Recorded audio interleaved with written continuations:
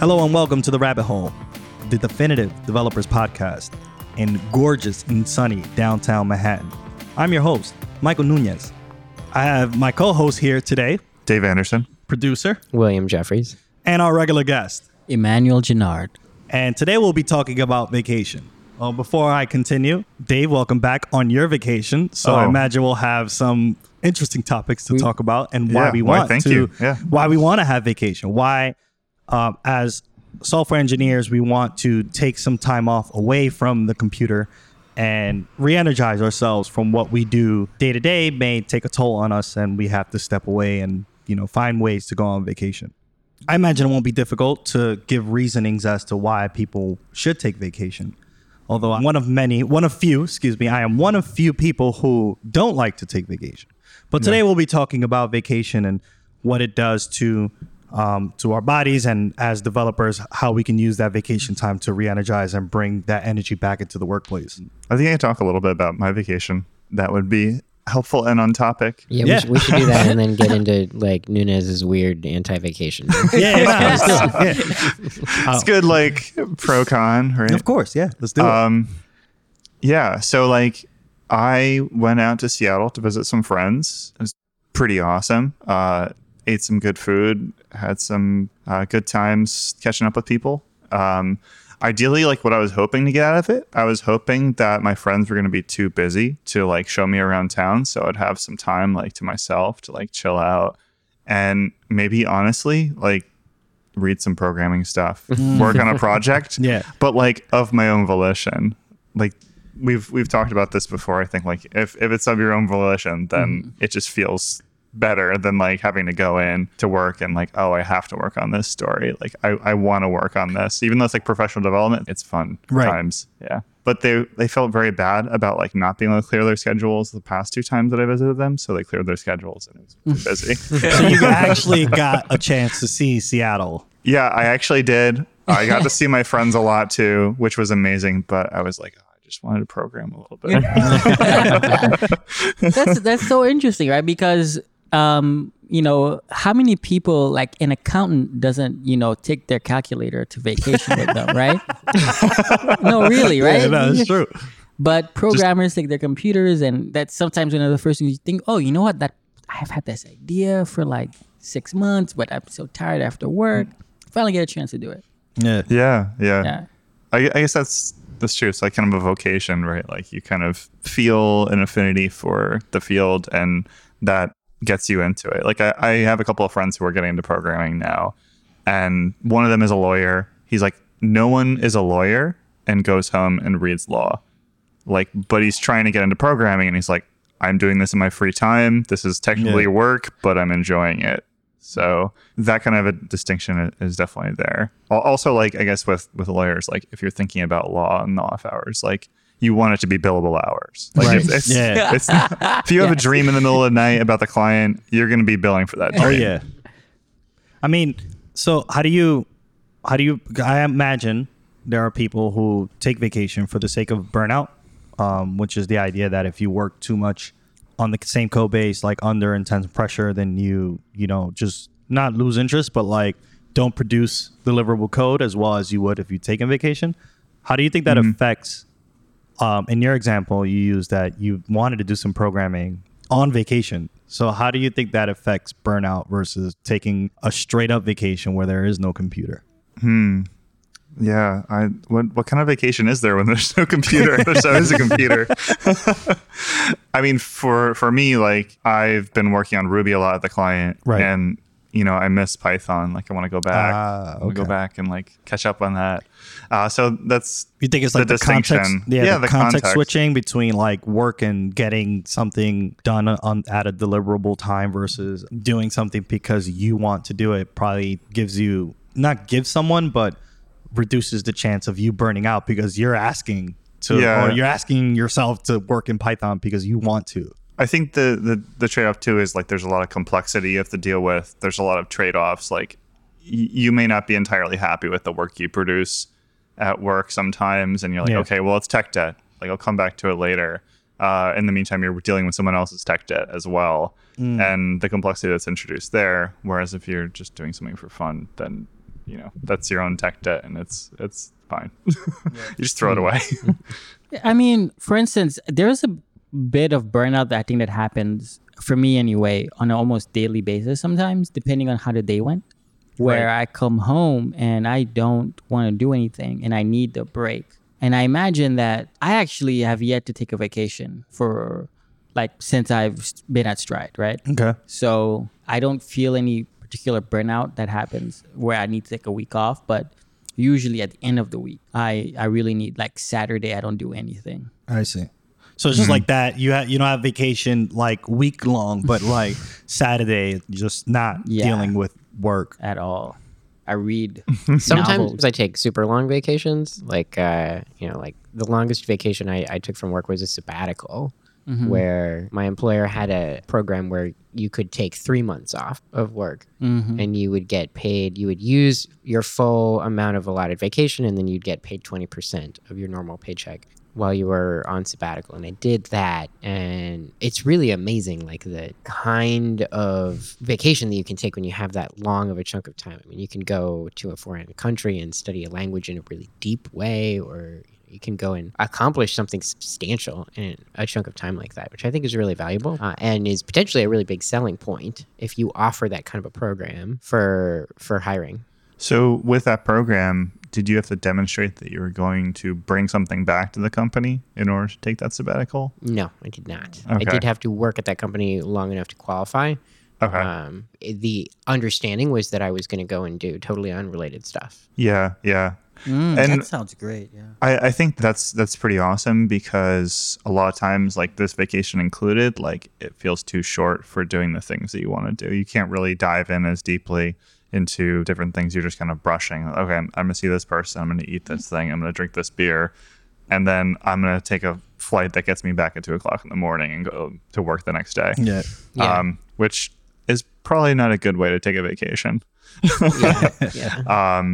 nice to be able to take some time, be it just a Saturday afternoon while you're reading and relaxing. Yeah, and as a company, if you have a cyclical business, that could actually be really advantageous for you. To say anybody who wants to take a sabbatical during our least busy months, Right. we'll pay you a fraction of your normal rate, and you can take the kind of vacation that will make everybody incredibly jealous. The kind of vacation where you need to start a blog. There you go. Or maybe a podcast. I can defend the people who don't like to take vacation. Yes. I'll be that person. I often find myself not taking vacation. There are couple off days that I would take.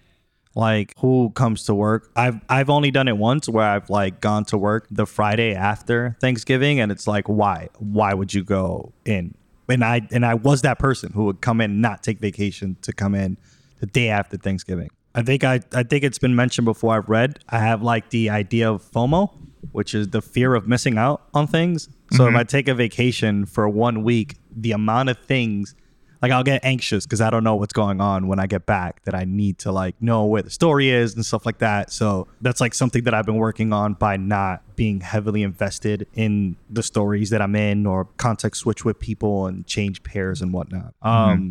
Yeah, just the idea of the combination of missing out, some information that might have happened in the week that I wasn't there, or just being sure that I deliver the product or the feature is enough for me to say, yep, no vacation for me. We got to finish this. But then as work goes on, you realize that work never ends, and there's always another feature to build. And I'm slowly realizing that, to say, hey, I think I need a vacation. Yeah. Somewhere. There's also so much stuff you're missing out on vacation by not taking vacation. So the fear of, I just had to flip the fear of missing out on vacation, where it's oh man, no, I'm missing out. Right. That's when you get back, right? Then you're I'm missing out on what's happening back on that beautiful tropical island I was on.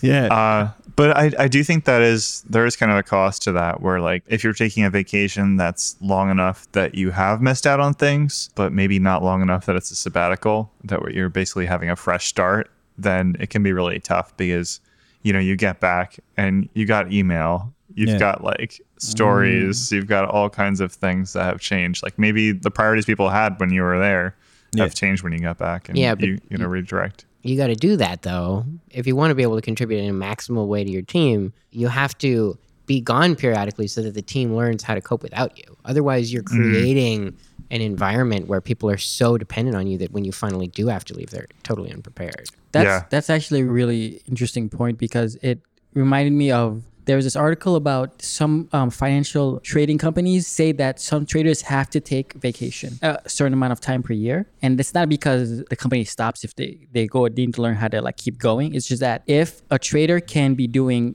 stuff that is wrong and hiding, but as soon as they go on vacation, it usually becomes revealed. And there are a lot of rogue traders who just put off going on vacation because they know as soon as they go on vacation, all the bad deals or the things that were wrong that they did will be shown to the light, right? And so one of the things that they do, they say every trader has to take X amount of vacation 1 year. Go ahead. I can speak from experience that I've seen that happen.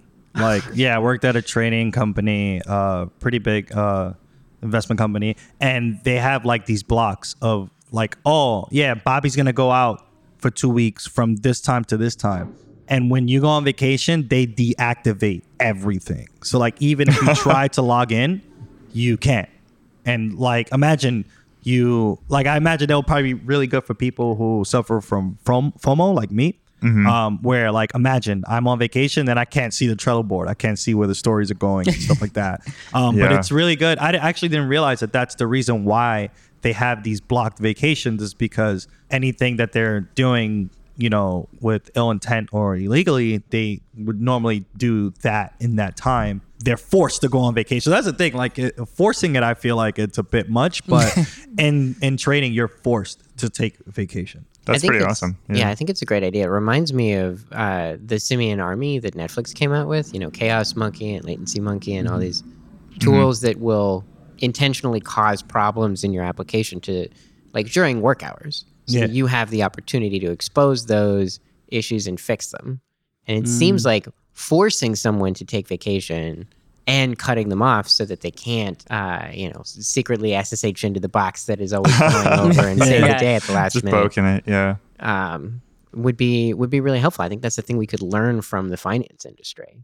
Yeah. I'd love to see, if anybody from Netflix is listening, I would love to see a new member of the Simian Army that shuts out individual employees. It's like you just get randomly selected as a day off, and they just have to take they the lock day the off. door. You're like, key card doesn't work. It's like, oh, you've been selected to not come in today.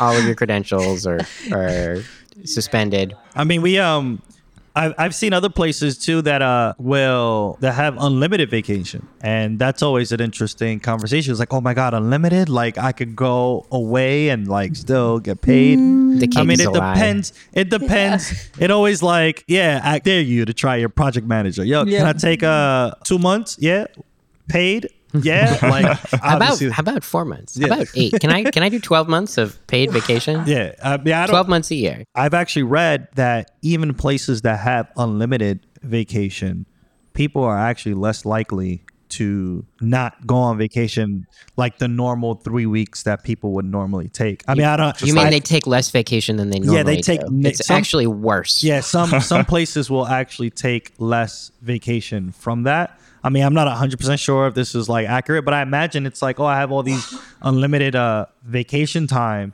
but then like you realize if you knew the block of weeks that you'd had to take, like for other places, if it's 5 weeks, then you would take those 5 weeks for sure.